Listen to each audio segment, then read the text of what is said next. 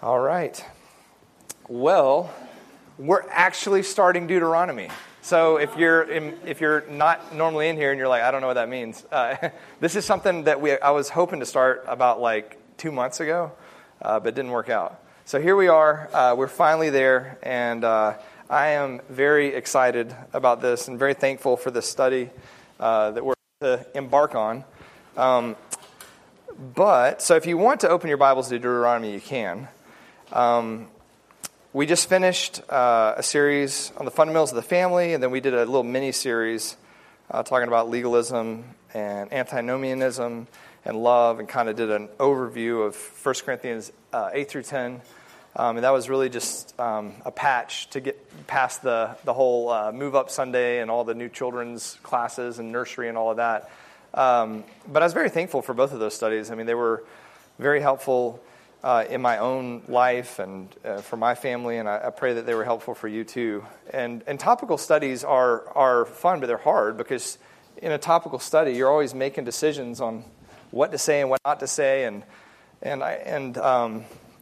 you know what to bring up, what not to bring up. And I think one of the blessings of just walking through Scripture, doing verse by verse exposition, is we're just like, this is what the Lord says, and we're able to rest in that as we go through it. So I'm thankful to be diving into a book.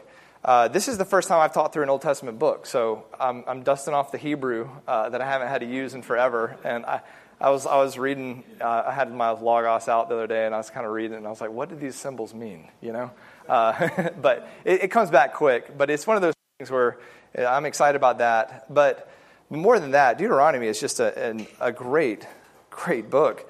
I've been reading it in the English over and over and over just to get my mind in the game and my heart in the game. And I had a brother that mentioned, you ought to, before you start with Deuteronomy, start with Genesis, because you need to know that stuff before. And so, which is true. I mean, the more you read Deuteronomy, the more, we could keep revisiting, Exodus and things that God told Abraham in Genesis and all the stuff in Numbers that Deuteronomy mentions.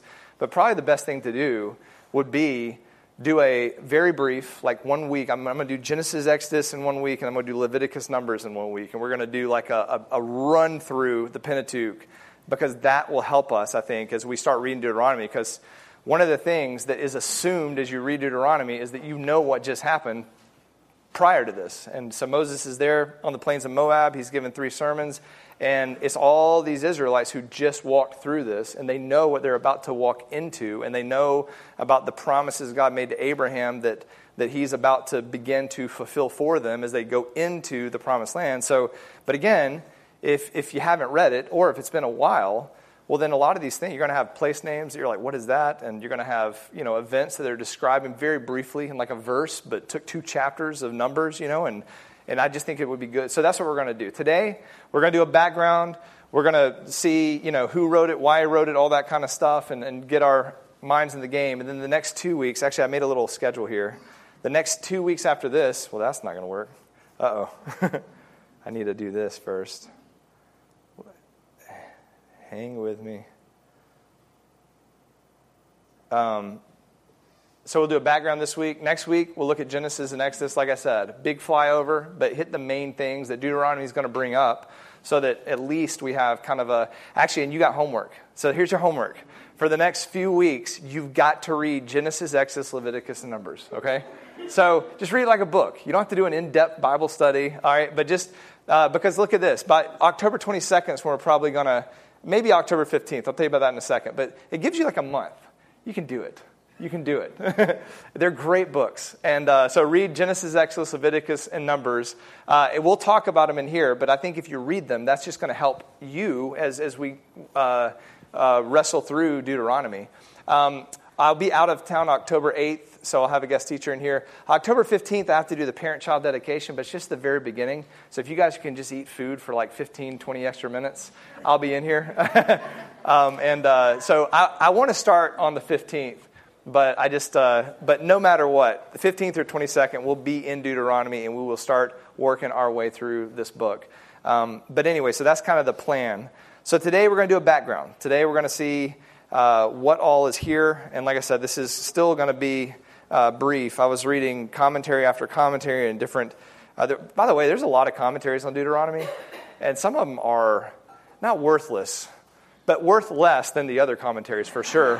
And there's a lot of confusion when it comes to this book. Now, some of that I think has to do with hermeneutical differences. Some of it may have to do with an actual lack of trust that this is God's inerrant word. And so those are some of the things, as I was reading these different commentaries, I was like, there's some points that were brought up that I think are very good to remind ourselves of and wrap our mind around. So I'm going to mention some of those today. But I thought it was just God's perfect providence that we went from 1 Corinthians 10, where Paul, that was like a mini glimpse of Deuteronomy right there. Paul in 1 Corinthians 10 is, again, assuming you know what happened to Israel, and he's using that as an example of don't do what they did, talking to the church, and make sure that you're not making the same mistakes, talking to the church. But he's doing that, and that's really what Moses is going to be doing with Deuteronomy as well. He's going to be reminding the second generation of all these things that happened. They're going to be renewing the covenant right there because they're going to walk into the promised land.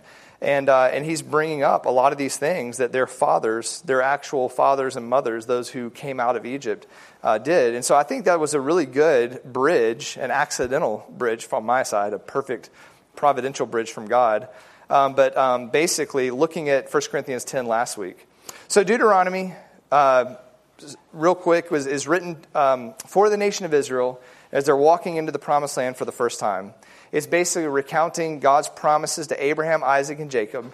It's reviewing the deliverance of the nation of Israel from Egypt, out of the land of Egypt, and into the promised land. And it is going to renew the covenant that God made with Israel at Sinai with this new generation and calling this second generation into the same covenant of love with Yahweh God. That was like, if I could just say it in one purpose statement, I think that's what kind of sums up Deuteronomy. The book is comprised of 3 sermons given by Moses on the plains of Moab right before Joshua leads Israel into their new God-granted territory. But like I said, before we dive too deep into Deuteronomy, you have to know what's happened before.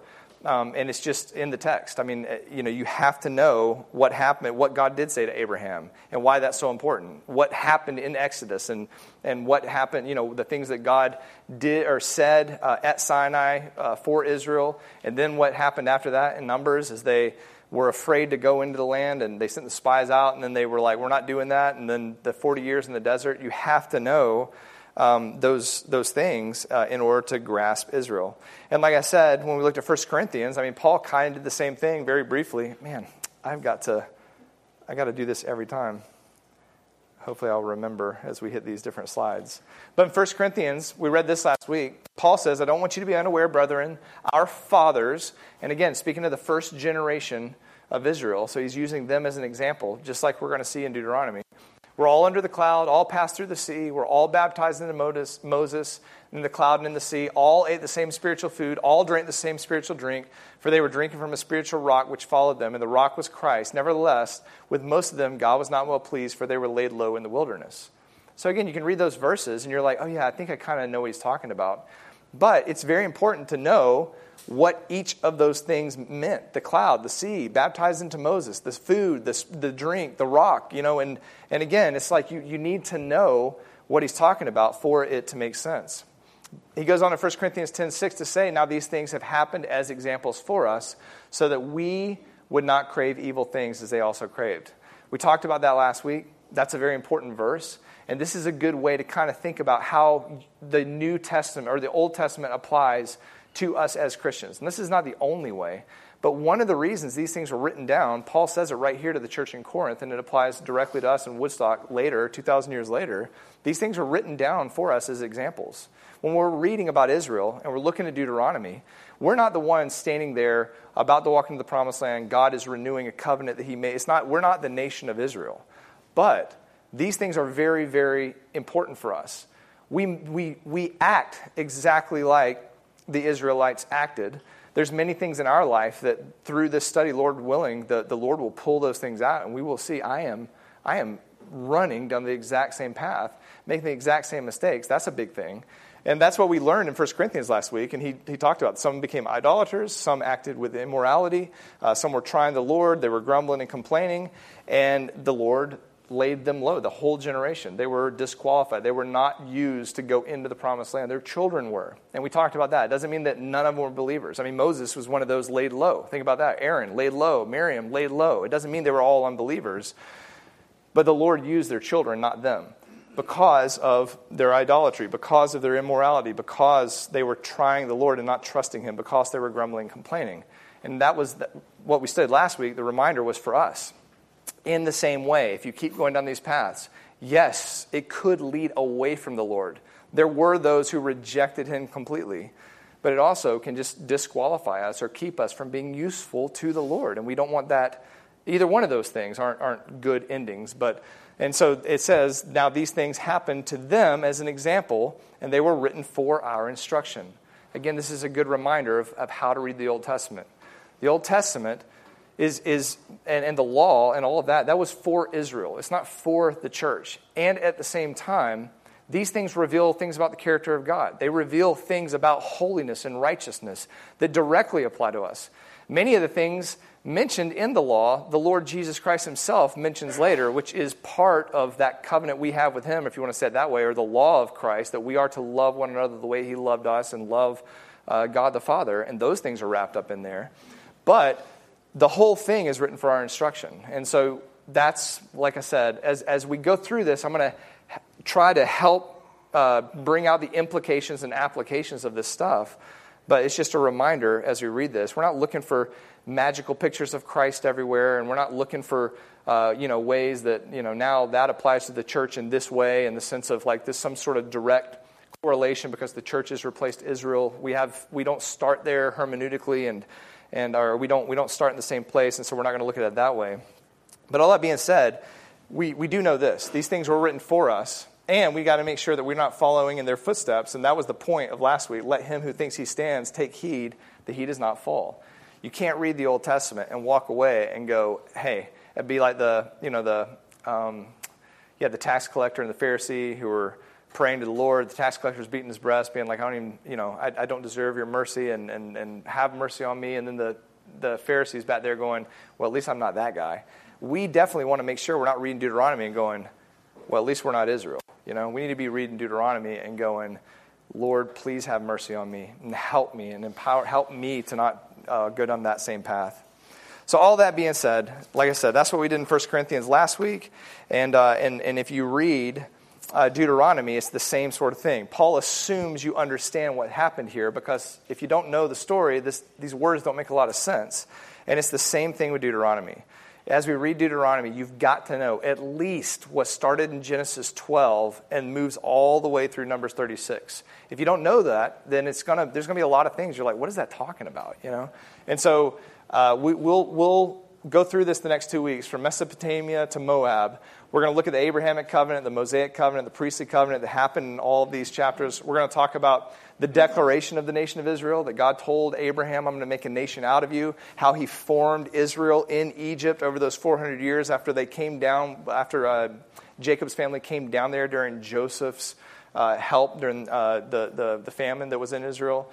The salvation of Israel, how he pulled them out of Egypt and brought them to this place that we're at right now in Deuteronomy. They're on the plains of Moab looking at the Jordan River, looking right over to the promised land and about to go into Jericho.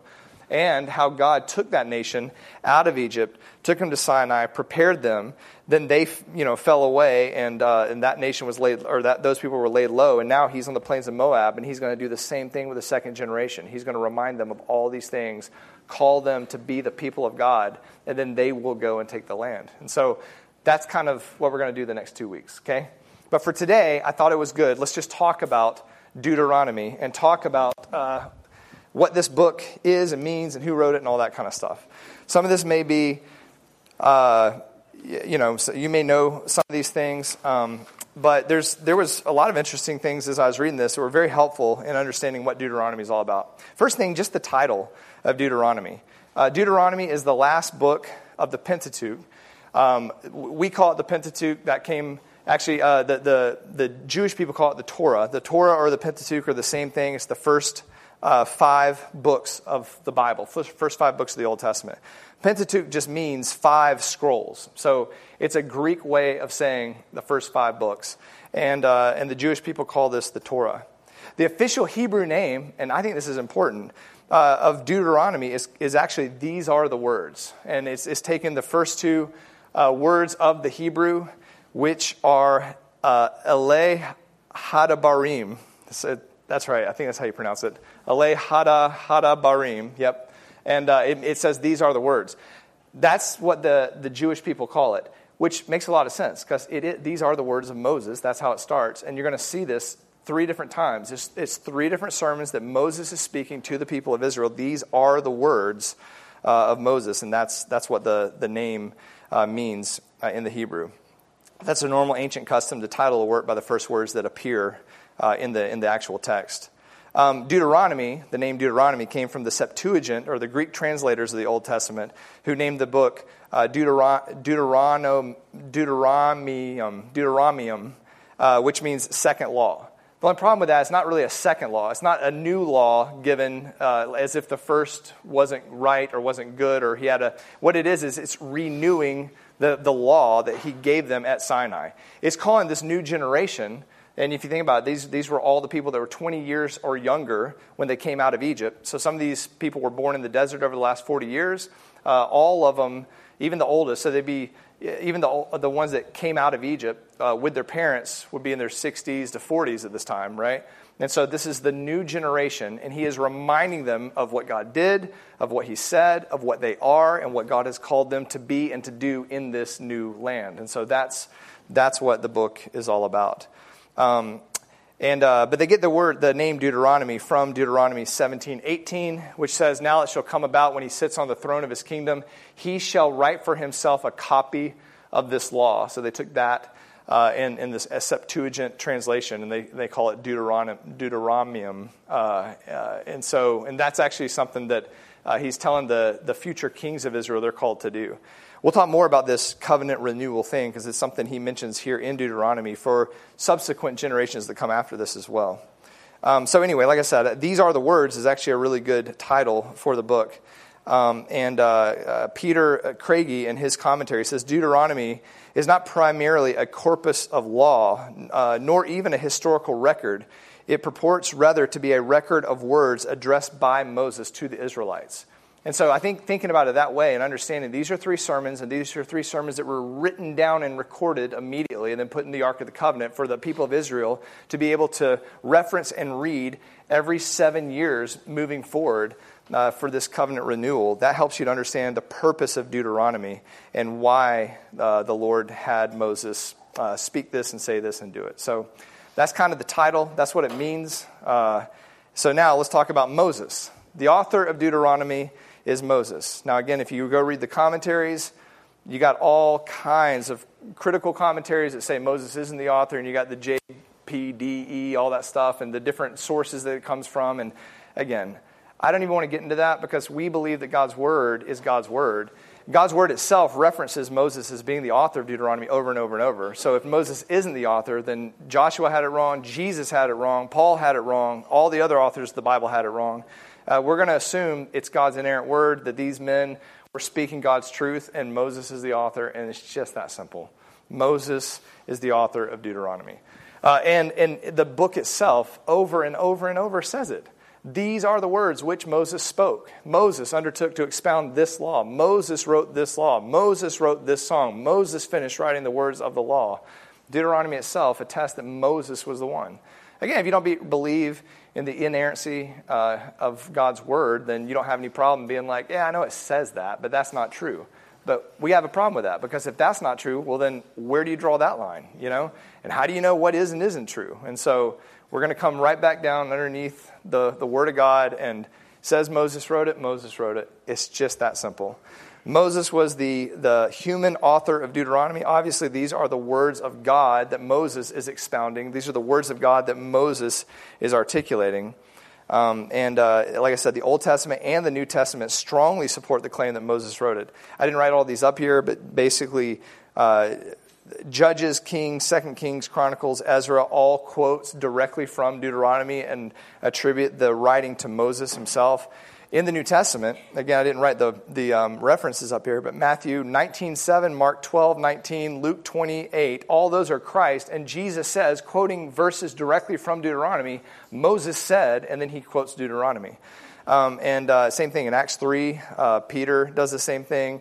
In Romans 10, Paul does it. In 1 Corinthians 9, Paul does it again. So obviously, Jesus thought Moses wrote it.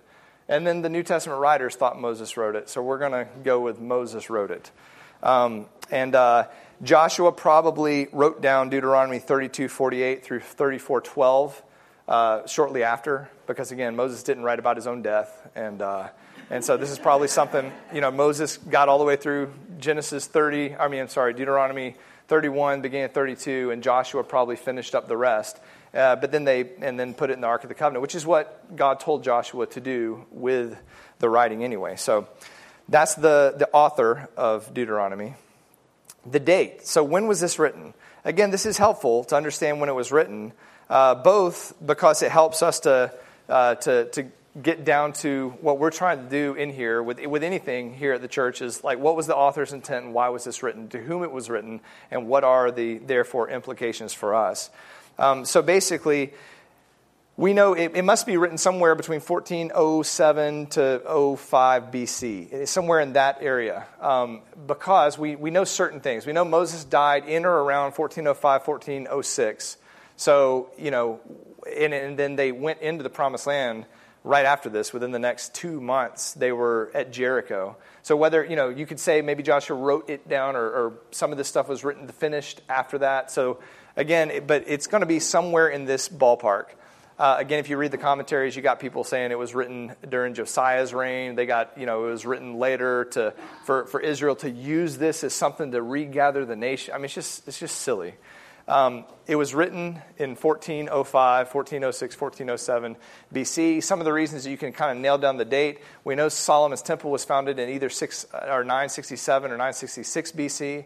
In 1 Kings 6:1, it says that this happened in the 4th year of Solomon's reign, which was 480 years after the sons of Israel came out of the land of Egypt. So taking that, you can trace back to see, well, then when was the Exodus? That means the Exodus from Egypt had to be somewhere 1447, 1446 BC. That means, and then the Israelites were in the wilderness for 40 years after coming out of Egypt, which means Moses would have died somewhere there, 1407, 6, 5-ish. Some people say 1405. 1407, some people say. You got a little bit of, play there, but you can nail it down pretty close. So Deuteronomy was written about 1,400 years before the birth of Christ. And then, like I said, we know in Deuteronomy 34:8, they wept for Moses for 30 days after he died. We know in Joshua 1:11 that it took 3 days. Joshua said, prepare, because in about 3 days we're going to go into the land. The spies had to hide for 3 days in Joshua 2 when they went to visit Rahab, and they were searching for these spies. So they went up into the mountains and hid for 3 days before they went back to the people of Israel to tell them, we need to take the land. We know that Israel, after that, lodged in Shittim for 3 days. So the whole nation lodged there for 3 days before crossing the Jordan. And then after that, they crossed the Jordan, and they were, I can't remember the name of the town, didn't write it down, but they were right outside of Jericho, and they circumcised all the males because they didn't do it in the desert. And they had to heal before they took Jericho. So that would take a week or more. So if you add all that up, you got at least a 2-month window from the end of the narrative to the taking of Jericho. And so, like I said, it was written at some point during that time, and that's where we'll be in the writing of Deuteronomy. And then we also know, actually, I didn't mention this, that they actually observed the Passover there, which is the 14th day of the first month of Nisan, which basically tells us there's about a 2-month period between the death of Moses and the taking Jericho, or right before they take Jericho. So that we have little time markers in the Bible that kind of help you go, okay, it had to be somewhere right here. We know this, that Israel is, I didn't put it up there, Israel is camping on the plains of Moab. Actually, maybe I did put it. No, I didn't. Yeah, I did. Right here. It's 3 expositions of Moses. They're in one location. They're in this location for at least a month period of time, and they're on the plains of Moab. So that's what we're looking at. This whole thing was spoken by Moses within a month or about a month period of time on the plains of Moab before Moses dies and before Joshua leads them over the Jordan into the promised land. And so that's Deuteronomy 1:1. It starts with, "These are the words," there it is, "which Moses spoke to all of Israel across the Jordan in the wilderness." By the way, wilderness is always desert. Growing up, I always just thought wilderness like they're in the jungle, but it's the desert. They're in the desert. So anytime you see wilderness, you're in the desert. And the Araba is a part of the desert right there. In Deuteronomy 1:5, across the Jordan in the land of Moab, they're on this plain. And I think I actually have some pictures here of a map. So there you have Israel. The plains of Moab are over here. So the Jordan River is running right up the middle there. And so that's where Moses spoke these words. That's where Deuteronomy happened, if you want to say it that way. Gilgal is where they went over and circumcised all the males and hung out there for a week. And then they took Jericho. This is just another map that kind of, I guess, shows you the topography of the land. But you got the plains of Moab. Mount Nebo over here is where Moses went up to see the promised land one last time right before he died. So that's where Moses died. And then Joshua, like I said, took him over. And Jericho's right there before you hit the desert again. And this is the Araba. So if this is standing on top of Mount Nebo, looking out over the Jordan River that you can see right down there. I'm sorry, that's not the Jordan River. This is the Araba. I guess the Jordan would be over there somewhere. But it gives you, I just wanted you to see kind of a visual of where they would be and what it would look like. That's the Dead Sea over there to the left. So again, I mean, when we talk about the Israelites grumbling and complaining in the desert, we're like, why didn't they just trust the Lord? Dude, we would have been grumbling and complaining just like them, I mean, it doesn't take long to be out in the middle of something like that to be like, I'm hungry and thirsty.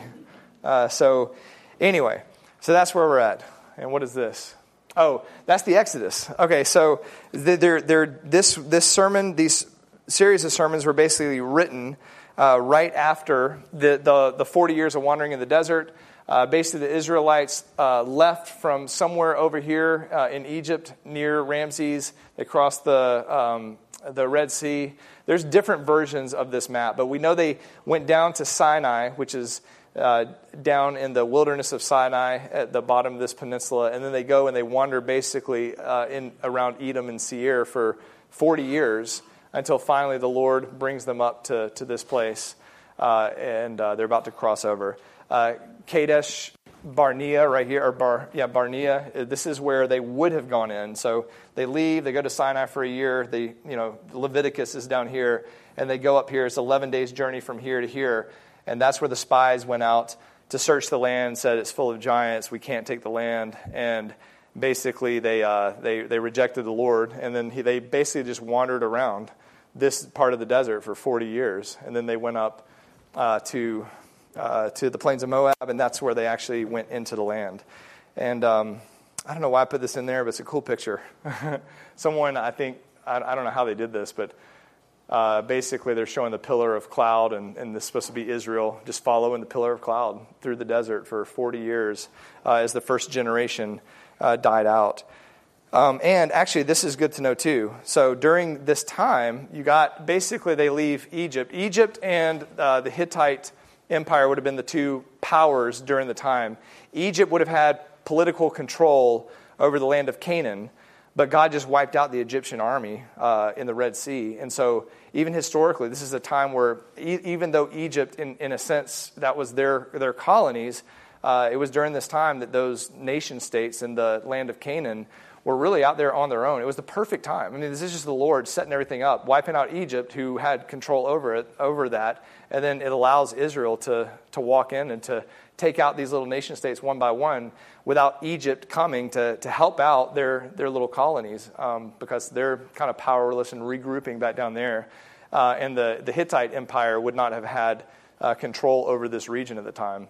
But that was just kind of a neat thing to kind of visualize as well. And just to think about that too. That's something we're going to talk about with all these promises. When God talks about, if you do this, this, and this, if you follow my commands, you'll be blessed. The ground, the rain will fall, the ground will produce vegetation. If you don't, the sky will be like iron or bronze and the ground won't produce. But you just got to remember, the reason these promises make sense, God controls all these things. He controls these nations. He decided for these nations to be where they were at the time.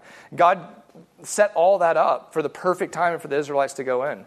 And nothing could stop them because God was giving them the land. He was fulfilling a promise he made to Abraham hundreds of years earlier. And on top of that, it's the Lord that controls the rain, the Lord that controls the land, the Lord that controls. So his promises are valid because he's the one that controls it all. So when he says this is going to happen, we just got to trust him, And when he says you're going to take the land, don't fear the people. Yeah, they look like giants and they're way more powerful than you. Then you just got to trust him. And when he says we're not doing this because of your own strength and your own power or because you were good, but because of a promise I made to him, to Abraham, you guys are bad people. I mean, that's we have to trust him. And it's the same thing with us. We're not here because of our merit. We're not here because of our good. And whatever's coming in front of us, we have to understand that the Lord does all things for our good. He does all things for the glory of Christ. He's in control of all those things, and we have to trust him. Yeah. Is it possible for you to publish the PowerPoint to us for use later? Yeah, sure. Yeah, and I just grabbed these things like I said, off of Google. Now the thing is You already did all the. yeah, I'll send it to you. That's what a good teacher would do. Yeah, I can do that. This is interesting to know too, and I think I've already mentioned this, but to get from the Red Sea to Sinai took 3 months, and then they were at Sinai for a year. Leviticus is a year and a month, basically. They were at Sinai. That's where the Lord was teaching them who he was, what they were called to be, why he just brought them out. I mean, there's a reason.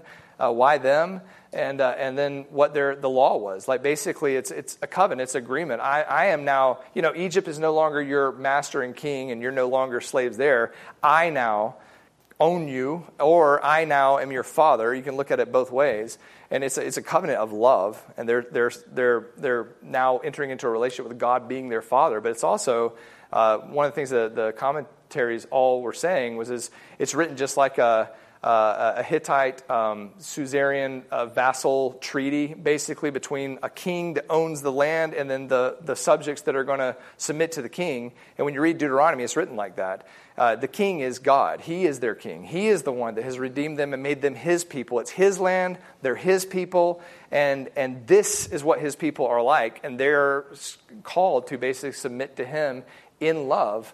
But all that being said, that's what was happening at Sinai.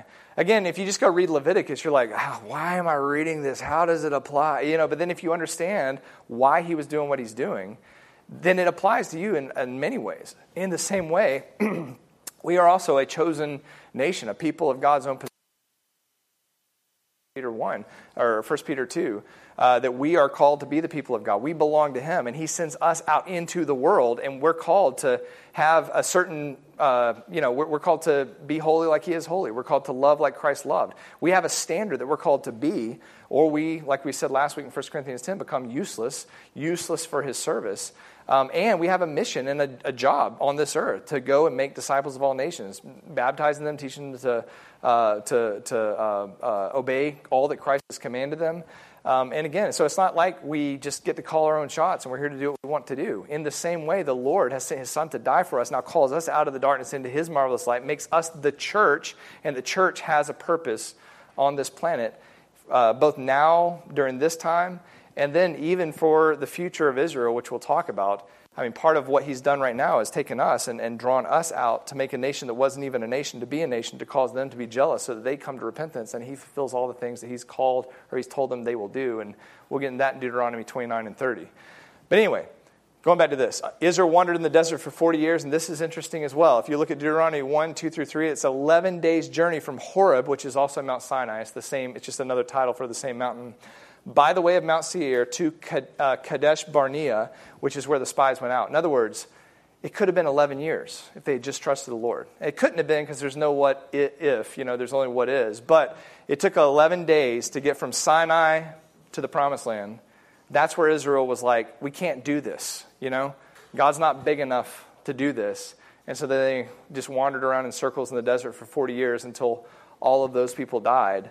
And now the new generation that had to endure the consequences of their parents' disobedience are on the plains of Moab, and they're about to go in.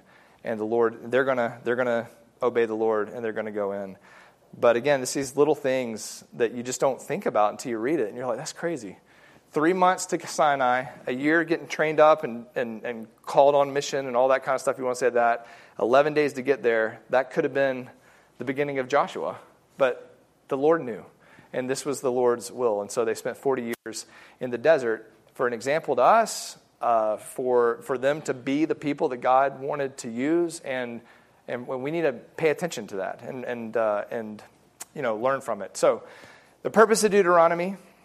So this is the main purpose. Oh, and I meant to mention before we move on to this, the recipients of Deuteronomy, of these sermons, is that second generation. At this point, the only people that you have from the first generation that came out are Caleb and Joshua, which are the two of the original, 20 and over, ready for war to go out, that actually get to walk into the promised land. And Moses would still be alive, but he's going to die after Deuteronomy before they go in. So it's the second generation of Israel that are the recipients of these sermons and what these words are meant for. The ones that, like I said, came out of Egypt would be between 40 and 60. Anyone under 40 would have been born in the desert during the wanderings. And there obviously were a lot of them, because if you look at the numbers, I didn't write down the verses, but it's almost the exact same number of people that go into the land that came out of Egypt, which means a lot of kids were born in the desert. And so think about that. A lot of these words, they would have heard the stories from their parents, or even the ones that were 40. I mean, they would have been 0. So the ones that were 50 were 10 when they came out. And so again, they would have seen it. They would have perceived it. But Moses now is explaining it, probably in a way maybe their parents said, but he's trying to give them an understanding of what you are and why you've been doing what you've been doing and what you're called to do over the next forever. I mean, but definitely over the next few years as you take the land. And so that's the who it was written to. So the purpose of the book, Deuteronomy, is a series of expositions or sermons by Moses reviewing the history of the nation of Israel. Everything that happened from Exodus to Number, he's going to review that with this new generation. And he's going to challenge the new generation of Israel, who will soon enter the promised land, to live faithfully to the covenant that Yahweh their God has made with them. That's what Deuteronomy is all about. And he's going to, there's going to be other things in there. There's many other purposes for Deuteronomy, but that is the main purpose. And the way I remember it, just to, if I'm like, how do you say that real quick? It's review and renew the covenant with the new generations. Or it's the second generation exhortation. All right? Here they are on the plains of Moab. They're about to go in, and Moses is going, this is where you came from, and this is why God did it. Here's where you're at. Here's what you're about to do. Live faithfully to Him. That is the key. Live faithfully to Him. He'll do everything He said. Don't trust Him, then He'll do everything He said. And that's what Deuteronomy is all about. And it comes with the blessings and the curses, which are reminders that God will be faithful no matter what Israel does. It's also about appointing Joshua as the new leader of Israel. You got to think about that. So now Joshua is going to be the one leading them in. And both God and Moses, or God through Moses, if you want to say it that way, sanctions Joshua so that the people know the transfer of power, if you want to say it that way, from Moses being the leader to Joshua being the leader. And Joshua is the one that they need to follow and to lead. God is the one that chose Joshua. Actually, in Deuteronomy 31:3, it says, "It is the Lord your God who will cross ahead of you. He will destroy these nations before you, and you shall dispossess them. Joshua is the one who will cross ahead of you, just as the Lord has spoken." So again, part of Deuteronomy is to tell the Israelites, it is Joshua and no one else that is to lead you into the promised land. In Deuteronomy 31:7-8, it says, "Moses then called Joshua, said to him in the sight of all Israel, 'Be strong and courageous, for you shall go with this people into the land which the Lord has sworn to their fathers to give them, and you shall give it to them as an inheritance.'" The Lord is the one who goes ahead of you. Again, over and over and over. It's God who's going to do this. But Joshua, you must be strong and courageous, and you must lead them. People, you must live faithfully to the Lord and submit to Joshua. God will do what He said He will do. It says, "He will be with you. He will not fail you or forsake you. Do not fear or be dismayed." Like I said, Deuteronomy is written like a suzerain or vassal treaty of that era. Through covenant, Israel was now bound to God. They were subservient to Yahweh alone. not to the Hittites, not to the Egyptians. They don't even get to decide what they want to do or even how to fight. They have to trust him. If he says walk around a city and that's what's going to do it, do that. If he says don't take anything and I'll take care of it, well, then do that. The Lord's ways are going to be the Lord's ways. We have to trust what he says. And so that is their captain. That is the one that's he is the one calling the shots. Like I said, they're no longer under Egyptian control. They are now subservient to Yahweh God. And they think about it this way. Deuteronomy, in that sense, is a declaration of Israel's independence from any other nation and their dependence, complete submission and dependence on Yahweh. The land belongs to God. The land was his. He's the one that designated this land. He says it's my land. And he wants his people, Israel, to be on that land forever. And he's going to do it in his way. Even right now, we look at it and we're like, well, this is not what we would have expected. They're scattered all over the world. There's this tiny little nation state over there full of a bunch of people that don't believe that Jesus Christ is the Messiah. But he still said, this is my land forever. And they will be there forever. And that's what God has declared. And so the land belongs to him. Israel is the vassal of Yahweh, and only Israel has a claim as tenants of the land. So again, the Muslims may say this is our land. It's just not. And that's not and it's not because that's our opinion. It's just, it's God's land, and it belongs to Israel, and that's what he's designated. And so that's what's going on in Deuteronomy. He's taken them into his land and making them his people. Peter Craigie, in his commentary, this is one of the ones I think I'm going to lean on as we go through this. He actually says, all the people were gathered together on the plains of Moab to be addressed by Moses. And as the address continued, there are some particular events and actions that begin to appear in Israel. And he lays it out in these 7 points. And I think this is good to kind of see.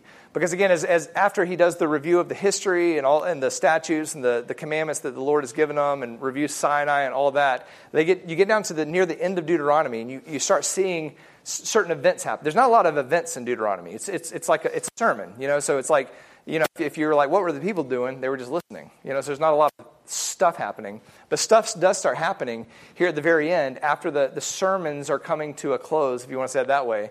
In Deuteronomy 26, the people formally declare their allegiance by affirming that the Lord was their God. So this whole covenant is given, and the people affirm. We are the people of God. We will submit to the Lord. We are going to do the things God's called us to do. Instructions were given for the renewal of the covenant in Shechem. So once they go over to the promised land, they take the land. They're to do this again. You do Deuteronomy again. In Shechem, Joshua is going to read the law. They're going to go on Mount Ebal and Mount Gerizim. They're going to do the blessings and the curses. He's going to read Deuteronomy. He reads everything that Moses said. And so they're going to do this again in Shechem.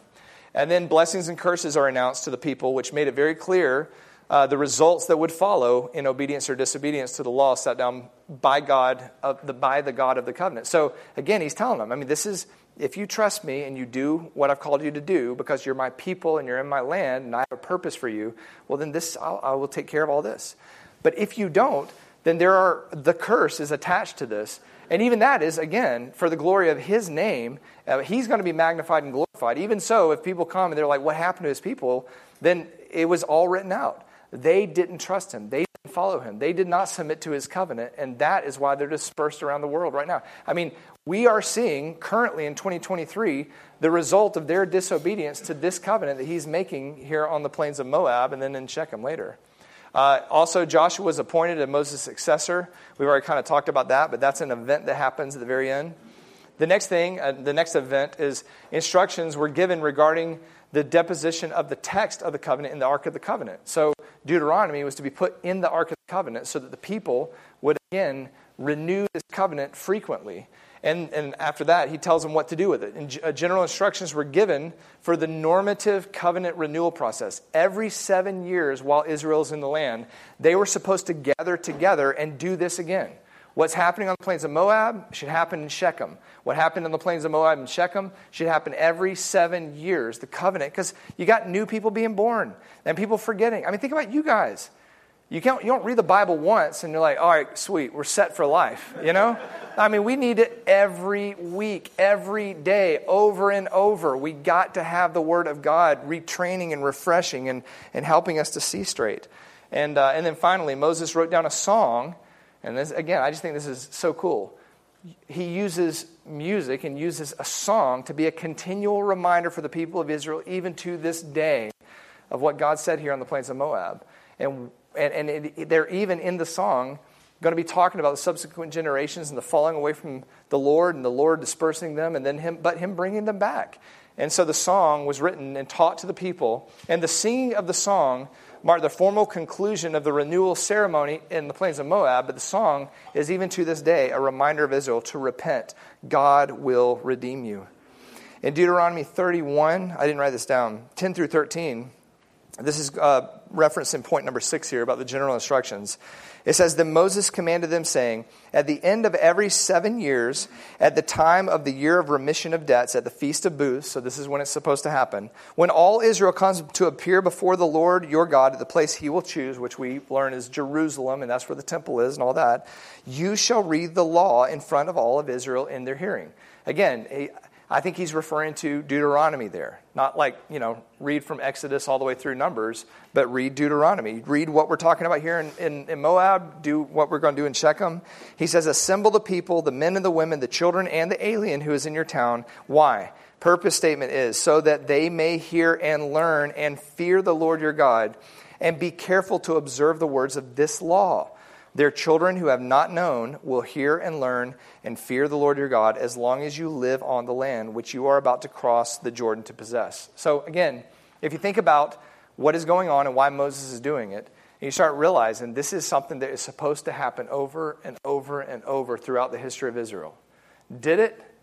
No. And the consequences or the curse that the Lord pronounced that would happen happened. It may have during Josiah, when they found the book of the law and Josiah finds it and he reads it and they all repent and weep and all that. Maybe he found Deuteronomy and they read Deuteronomy and they read this. The very thing that Moses is about to speak, we're about to read and hear. And it could have happened that one time. It did happen in Shechem. We have historical record of that. But outside of Shechem and maybe Josiah's revival, I don't know. I can't think of any other time. I didn't dig this out in my study, but I can't think of any other time Old Testament narrative-wise that this ever happened again. But it was supposed to happen every 7 years, and that would be the reminder. Real quick, we're almost done. The outline of Deuteronomy. So let me put this up here. So this kind of gives you a map, a road map through Deuteronomy. This is kind of what we're going to take. There's all kinds of different outlines that get super, super detailed, but this is like a big picture flyover overview. You got the 3 different expositions. So you got basically chapters 1 through 4 is Moses' first exposition. Most of that is things that God has done, like the history, where they came from. Promise of Abraham, getting from Egypt to here to where we're at today. So basically that's it. So again, number 1 from Horeb to Kadesh Barnea, where the spies were afraid, didn't go in. Israel rebelled, and then they basically for 40 years. Two chapters for 40 years of history. So again, we'll be covering numbers in there, and then guidance towards obedience. So Moses is going to in chapter 4 start telling them what happened at Sinai, reminding them of that. Then you have the second exposition or the second sermon or second discourse here, and it's basically what God expects. In the second sermon, he's going to be reviewing what God did say at Sinai, and again, he's not say it all. Because there's a lot there that is missing. If you go read Exodus, he's missing all the instructions for the temple and all that kind of stuff. Most of Leviticus is missing. There's snippets there, but just a kind of a picture of it. But if you think about it being an exposition, it's kind of what we're doing here. We're like looking at it and going, here's what God said. So Moses is taking the whole thing and saying, this is what God said. And so he's going to give an exposition of the Decalogue, the 10 Commandments, and the commandments that God gave to Israel. He's going to go through a bunch of different statutes in 12 through 16, and then the exposition of the judgments of the consequences and of disobedience and all of that in 16 through 26. It ends with the blessings and the curses. And then finally, the third exposition, the third sermon, if you want to say it that way, is basically what God will do. And you actually get a glimpse of the new covenant here. This tiny little glimpse of that is terminology that God will speak later to Ezekiel and to Jeremiah, talking about another covenant that he will make, which is the new covenant that Jesus Christ ratified on the cross, which is some of my favorite parts of Deuteronomy, because you get this little snippet of I'm going to take care. You're called to obey me, but you're not. You're going to fall away from me. I'm going to do everything I said I would do. I will still be glorified through that, but I will redeem you. He said, I'm going to circumcise your heart. I'm going to change you. I'm going to bring you back to the land. Yahweh God, in the end, is still going to do everything he said he was going to do, but he's going to do it through another prophet or another king or another one that's coming, which is Jesus Christ. And that's going to be really, really cool to look at. The very end, number 4 here, is basically, they call it the historical appendix, but basically you got Moses calling them to obedience. You have the song. You got the blessing of Moses, and then the death of Moses, and that's how Deuteronomy ends. So that's what we're going to be looking at. Now, all that being said,